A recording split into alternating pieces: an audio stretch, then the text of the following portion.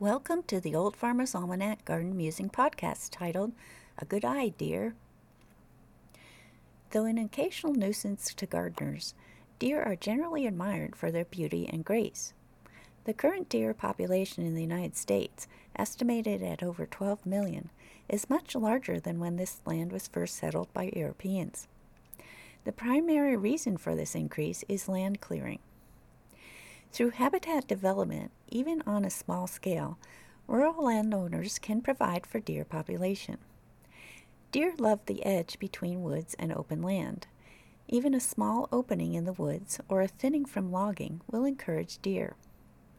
Deer will enjoy the shelter of evergreens and will also eat the lower branches of black cherry, red and striped maple, red oak, yellow birch, sumac, and their favorite, white cedar. They also will eat the bark of hemlock, fir, apple, cherry, and striped maple in March or April, when other food sources have been depleted.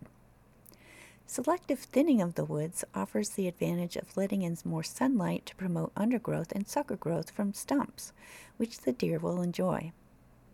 This also encourages top growth of the remaining trees. Clearing around old apple trees, lost in the woods, will enhance their fruit bearing. It may not be fruit you'd ever put in a pie, but the deer will love it. Although deer are adaptable in their eating habits, abrupt changes in diet can cause digestive problems. In the fall, deer eat a lot of nuts and fruit to get the fats, proteins, and carbohydrates to gain strength, not just for winter, but also for mating. During the mating season, which peaks in November, bucks may expend so much of their caloric reserves that they risk starvation during the winter.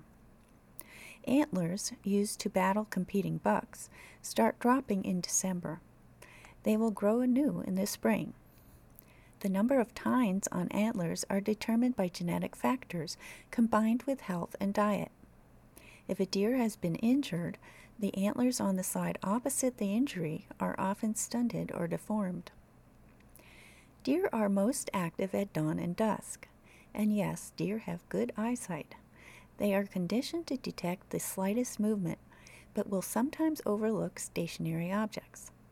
Fortunately for them, they have excellent hearing and smelling senses as well.